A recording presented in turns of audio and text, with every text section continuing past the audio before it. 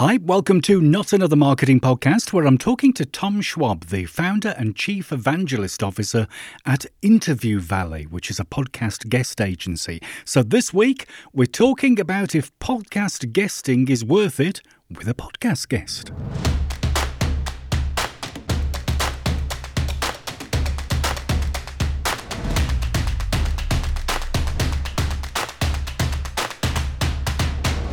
Thanks for downloading. So you want to be a podcast guest, eh? Is it worth it? Does guesting really work? And kind of how should you prepare to be on a podcast? This is a great chat, and I don't grumble about podcast guests much at all, honestly. Talking to Tom Schwab, the founder and Chief Evangelist Officer at podcast guest agency Interview Valet. Now, we talk about why being a guest can help your brand or your business, what gear you need, and there's a bit of podcast guest etiquette as well. You can find Tom on LinkedIn, on the Interview Valet website, plus check out his book, which is called Podcast Guest Profits. It's on Amazon. There's a load of links in the show notes. Can I quickly mention that Not Another Marketing Podcast is ad-free? Love it if you could give the pod a quick shout on social media and subscribe via your favourite podcast app. You can find more episodes at jtid.co.uk/podcasts. Now, the first thing I asked Tom was, why should someone become a podcast guest? Exposure brings opportunity, right? Today, I believe our biggest problem is obscurity, right? There's thousands, tens of thousands, maybe millions of people that would buy your product or service today. You know, even if it's version 1.0, the problem is they don't know it exists. And the idea of, people don't buy the best, they buy the best they know of. So being able to go out there on different podcasts, get in front of different audiences to tell about your product or your service, right? I love how Rand Fishkin says the best way to sell anything today is not to sell anything, but to earn the respect, awareness, and trust of those who might buy. And really, that's what you're doing on a podcast interview. Yeah.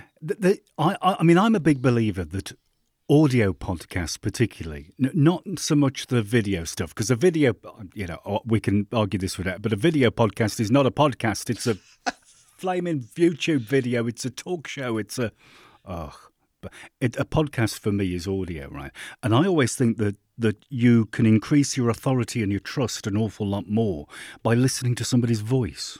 You know, there is a book out there called The Future Leadership Literacies by a futurist out of Stanford, Johansson. And I remember listening to that book, and he said the future of content is vivid audio. And I can still remember hitting rewind a couple of times, and I'm thinking, I thought it was video.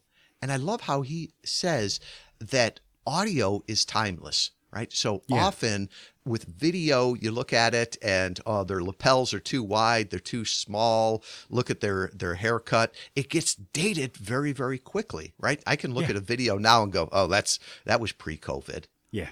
Yes. Or video gets judgmental. Yes. Right. Where that person doesn't look like me. They're too young. They're too old.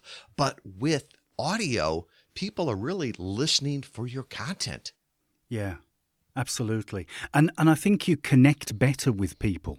You very much connect better with people when they can hear you and when you're directly in their ears. I agree with you. And think of the days of radio, right? That morning DJ. You had no idea what they looked like, but you had a picture in your mind. And it was what was ideal to you. And so from that standpoint, I think audio is incredibly rich, and it's one of the few mediums where you can listen when you want, even at the speed you want. You know, John, it's weird to talk to you because I'm used to listening to you at 1.5 times speed, as I run at half X speed. I've got to start talking a lot quicker. It's funny you mentioned the radio thing because my first career was just under 20 years in radio, and I did it. I've told this story a million times on the podcast, and folks are going to press the skip button now. But like I worked at a station for about 18 months, and then I got another job and I just moved on. And after a couple of months, they sent me a bag full of letters, and it was a day when people actually wrote letters. And there were like 300 letters in this thing saying, "Where are you? What are you doing?" And I had no idea I'd made that connection with people just through voice, just through audio. Yeah, it's amazing. I have been in an airplane before and was walking down the aisle, and somebody came up to me and they said, "Are you Tom Schwab?" And at first I was like, I hope it's not a process server. And I'm like, "Yes." And he's like, "I recognized your voice." Yeah. And I'm thinking, if they'd seen me before, I might look different. But the power that they recognized my voice, and it was somebody that I didn't know, but had heard me on podcast interviews. Yeah. Yeah, it's very powerful. So if somebody is thinking about becoming a podcast guest, let's kind of get the technicals out of the way. What would you recommend in the way of kind of like gear and setups and things? They don't need to build an entire studio, do they really? Oh, you can spend a whole lot of money buying the wrong products. Yeah. These people that talk about, well, I've got to get the sound deadening. I've got to do it in my closet. It's like, why don't you just get the right microphone? Yeah. Right. And it doesn't cost a lot. You can spend $60 US and get a great dynamic microphone. And that's really what it is. It's called a dynamic microphone without getting too geeky. It just doesn't pick up all the background noises. And so I would say if you're going to show up on a podcast interview, get that good microphone, right? You wouldn't show up on to speak at an event if you didn't look good. Don't show up on a podcast if you don't sound good. Yeah. The other thing too is headphones, and they could be as easy as earbuds or the old-fashioned headphones that cover your ears. Most people are like, well, it doesn't make a difference. Well, you can get feedback, and you won't notice it. But the audio engineer will have such a hard time doing that. So just that basics. You could get all the stuff that you need for probably under $75 US, and then really just go to a place where it's quiet, it's uninterrupted. Put a note outside the door so people aren't walking in and disturbing you. But really, it doesn't need to be too much. But in the same way, I remember we worked with a Major League Baseball star, and I won't use his name, but he was a Hall of Famer. And he called in on his cell phone one time to a podcast interview. And you could hear the wind in the background, and I had to call him afterwards and says, "You can't do that." No. And he's like, "Well, nobody's ever complained." I said, "People don't complain to you, but they will turn it off if the audio doesn't sound good." Right, so we've got gear. What about the room? I quite like recording in a tiny little room. I did in the past. I climb into hotel closets and record voiceovers and things like that, and put blankets over my head. But I don't think we have to go to that extreme. But the room does matter. You don't want to sound like you're talking in the toilet or something, do you? Well, I think if you get the right microphone, that goes a long way. Yeah. But you don't want to be in a really hard room, right? A large one that echoes. I always joke that I have papers and things around my desk just for sound deadening. Yeah. But if you've got a rug, things to soften it a little bit, it will sound much better. But I think often that's like the difference between 95% and 100. Right? Yes. If you get the right equipment, if you're the right distance from the microphone, if you're not speaking right into it so every P pops in the listener's ears, little things like that, that'll get you from 20% to 95%. Yeah, I always find the kitchen is a really bad room to record if folks come to the kitchen. Terrible place, because you've got the fridge humming, you've got the freezer humming, and you've got all that shiny surface that kind of echoes around you. Don't do it in the kitchen. I can think of one time I just bought a brand new microphone, John, and I did this interview, and I rebooted my computer beforehand. And I thought, oh, this is going to sound great. And I can still remember at the end, the host says, "What kind of microphone are you using?" And I was so proud. I'm like, a Heil PR40. He's like, "Oh, it didn't sound like that." And sure enough, I had rebooted my computer, the computer looked at the wrong microphone. I was talking to the internal microphone. It sounded like I was in a bathroom. I think people waited to the end just so they could hear a flush. Yeah. I haven't come across anybody who's actually been in the bathroom when recording it. I haven't, or they haven't admitted it anyway. So I think I'm good with that at the moment. So if the podcast, well, I'm not good. I know if the podcast is on video, I'm crossing my fingers and toes and everything now. Do you have to worry about hair and makeup and lighting and things like that? Do you think? I believe so. Right, because we're judged by how we look. Right, we wouldn't show up speaking at a live event, just whatever we walked in with. Yeah. So I think it's important. The other thing is that video becomes dated quickly, right? We can look right now and say, oh, that video was probably taken pre-COVID, right? So make sure you've got a good camera, not just the built-in camera on your computer. Really, DSLR is probably the best right now. But if you can't or don't want to spend $1,000 on a camera, even a good, webcam will give you 4K, and it looks so good there. The other thing is the position of the camera, right? It's supposed to be at eye level or slightly above eye level. Yeah. And there's some studies out there that says it builds trust. But as my daughters always tell me, Dad, nobody wants to look up your chins or at your nose, right? Yes. And so oftentimes people will have the computer, especially if it's a laptop, down low.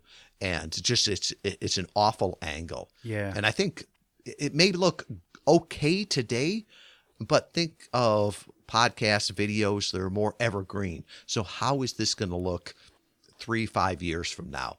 That's what you need to prepare for. Yeah. How close as well? Because we've all been on Zoom meetings, haven't we? Where we've been kind of like, you've got your big sort of like 26-inch monitor on your desk and it's just filled with somebody's head and face. It's the whole thing. How close should the camera be? I always teach that is you're supposed to look like the host. Yeah. Right? So think about if you're in a television studio and they do the split screen, if the host has a normal size head and your head takes up the entire screen there, it looks weird, right? Yeah. So try doing it similar to them. And it's very easy when you first start talking, slide forward or slide backwards. The other thing that my team has taught me is try to stay in the middle third of the screen. Right. And I never knew why that was important, but when you start to repurpose the content, often when you go to a vertical, like a reel, you cut off the left third and the right third. Well, if you're moving back and forth or you're not in the middle, it makes it very, very hard to repurpose that. And so that's something that I've been more conscious of also. Yeah. Yeah, I get it. I feel a little bit awkward when I've got somebody's in. It's almost like they'd be standing, if you're in real life, they'd be standing like an inch away from your face. And it's like this giant head in and it would be like, I just find it awkward. It's just like, get away from the camera, move away, move back. So on the content side of things, if we're deciding to guess, do you think we ought to like pick a topic and stick to the topic? Or do you think we can vary our topics a little bit? I think we have to know where we're going. And I like how you said topics, not questions. Oh, yeah. Because often I've seen podcast guests reach out to a host and say, here are the 10 questions you should ask me. Yeah. To me, it's insulting, but it's also sets you up for a failure on an interview, right? If all of a sudden people listen to your interviews and it's like, oh, here comes question number 3. Yeah. It's boring for the host, the guest, and the listener. Yeah. But I think it's important to focus on a topic, and that's why we always advise our clients come up with 5 to 7 different topics that you can really add something to. And maybe they'll pick 1 or 2 of those, but most of the time you can have a good discussion around a topic. And I really think the word interview is a misnomer, right? This is the same discussion you and I would be having if we were sitting down having a cup of tea or a pint. It's really discussion. Yeah. Do you think some guests will try and control the conversation a little bit too much then? I think some people will try to control it, whether or not you're sitting down and having a cup of tea, or if you're in this. I think that it needs to be both ways, right? Yeah. And that's something that we coach, but also probably filter out, right? Yeah, I think when you look at the world of like traditional media, mainstream media, I suppose, and that, when you get a pitch for an interview or something, it could be it could be a band releasing a new album, it could be somebody with a new movie or something like that. What you would normally get is you get, the biography and everything like that, and maybe the PR person would turn around and say to you, we don't want to talk about this because maybe they've just had a divorce, maybe the sex tape has just gone live or something, and we don't want to talk about that. And they might say, we're not going to answer questions on that, but anything else is okay. They wouldn't actually give you a bunch of questions, though. And I think there's a difference, by and large, between podcasts and journalism. Yeah. Right? Because journalism, they're trained journalists. They come with 10 questions, and number 4 is a gotcha. Yes. Right? Most of the time, podcast hosts are just curious people. Yes. They want you to look good, because if you look good as a guest, the show looks good also. Yeah. So I don't think there's as much gotcha as there is in traditional live media. No, but I think it's good for podcasters, I think, the hosts, to ask some awkward questions every now and then. I would say thought-provoking questions, too. Yeah. When somebody gives you an answer, you don't just have to accept it. Say, well, that's not my experience. Could you explain that a little bit more? Or I didn't follow this. I think that's very, very interesting. It's like, to me, the most boring podcast is when they ask the same questions to the same people over and over. Yeah. Right? They're not even listening for follow-up questions. Yeah, that's important, I think, is to listen to what people actually say to you so you can follow up on something. Yeah. So how do you tell folks to prepare for an interview? Yeah. To me, this is, you're speaking to thousands or tens of thousands of people over time. So make sure you prepare for it. Yeah. And so with that, it's definitely read all the emails that are coming from the host. They're trying to help you here.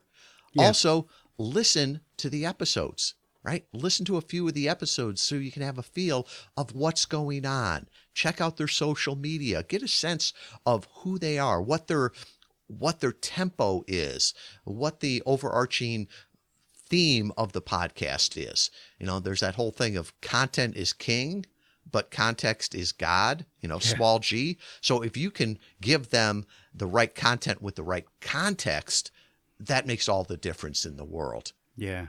Yeah. Can I do some grumbling now about Please do. about podcast guests? Can I grumble about it? So the first one, the one sheets are fantastic. Okay, like a biography, like create some sort of bio with all the web links, all the information, a little bit of a history about you and your topics. But make sure you can actually talk about the topics you list, because I've been there and I've said, right, we're going to start talking about this. I don't actually know an awful lot about that.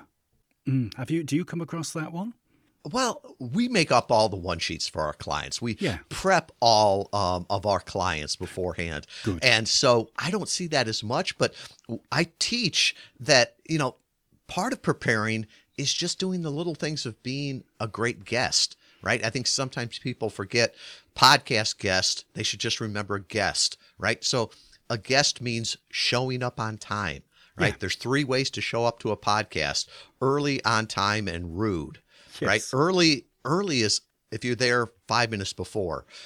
On time is 3 to 5 minutes. And then if you're not there 3 minutes before, that's starting to get rude, because the host is wondering, will they remember this? Yeah. The other thing is, just like if you're a guest, if you go to somebody's house, you invite me over for a dinner party. Well, make sure that you RSVP a day or 2 before, so I know that, they still remember that. Make sure that you know what the theme is, right? Is this a barbecue? Is this black tie? And show up accordingly. And then also be a gracious guest, right? You're there as the guest. You want to make the host look good. You want to thank them afterwards. And as a podcast guest, that means promoting the episode on your social media. Yeah. I think it's interesting for guests to hear it from the from kind of like the host, the podcaster's point of view. Because when a pitch comes into me, I get probably about, I would say maybe half a dozen to 10 pitches a day, probably from various places. And I read every one, every single one, because there's going to be one or two there which are useful to my audience, I think, right? So what I'm going to do is I'm going to read the one sheet. So I'm taking time to do that. I'm also going to go to the website, and then I'm going to say, yeah, I want to interview this person about this topic. Right. And then we go. But then I've got to think up a load of questions. Well, I don't call them questions. I call them talking points more than anything, because I'll digress. So I'll do half a dozen talking points and things like that. So if then somebody doesn't show up or they don't email me, it's like I've actually done quite a lot of work beforehand to get with the interview. So an email would always be good to say I can't make it. Because that does happen. Every now and then people don't show up. It doesn't happen so much with agencies like yourselves, though. I was going to say, if somebody doesn't show up for our interview, they don't work with us anymore, because it's rude to the host, to the audience. This is a media appearance, right? Yeah. You must be present to win. So I think there's a level of professionalism there. And I think the dirty little secret is that podcasters know podcasters. And that if you're unprofessional to one, they talk, right? The same way with the pitches, right? I get pitched to be on my podcast probably 2 to 3 times a day, John. Yeah. And the problem is I don't have a podcast, but everybody loves the podcast and wants to be a guest. I'm on somebody's list. And so often I'll share those around with friends, and they're like, oh yeah, I got that pitch too. Yeah. Yeah, it's fascinating. I'm not going to moan about guests anymore, because I do like them, honestly. And I've learned an awful lot myself. I think that's the fascinating thing. I learn huge amounts of things myself from the guests, which is great. Well, that's the whole idea, right? What's ordinary to you is amazing to others. So I think when we all get together and share what's ordinary to us, it becomes amazing to other people. And to me, the greatest gift you can ever give someone is introducing them to a new person or a new idea, right? It's the one thing that we can't do for ourselves. Yeah, absolutely. Fabulous. Thanks for spending a bit of time talking about this, Tom. Where can we find you? Where's your website, social media bits? Yes, I was going to say that we've done a lot of testing, and what always works best is send people to one place. Right? Yes. You're listening right now. You're multitasking. Don't give them a bunch of different places. So make it easy. Just go to interviewvalet.com/NAMP. So for Not Another Marketing Podcast. I wrote a book. There's a free copy there. There's a checklist, right? Will podcast interview marketing work for me? All my social media will be there. And if you want to talk about how you could leverage targeted podcast interviews, I'll put my calendar scheduling link there, all back at interviewvalet.com/NAMP. Fantastic. I'll leave a link in the show notes so folks can tap on that. Do you think podcast guesting works for everybody? Do you think it's an everybody, every industry type of thing? Because I do, to a certain extent.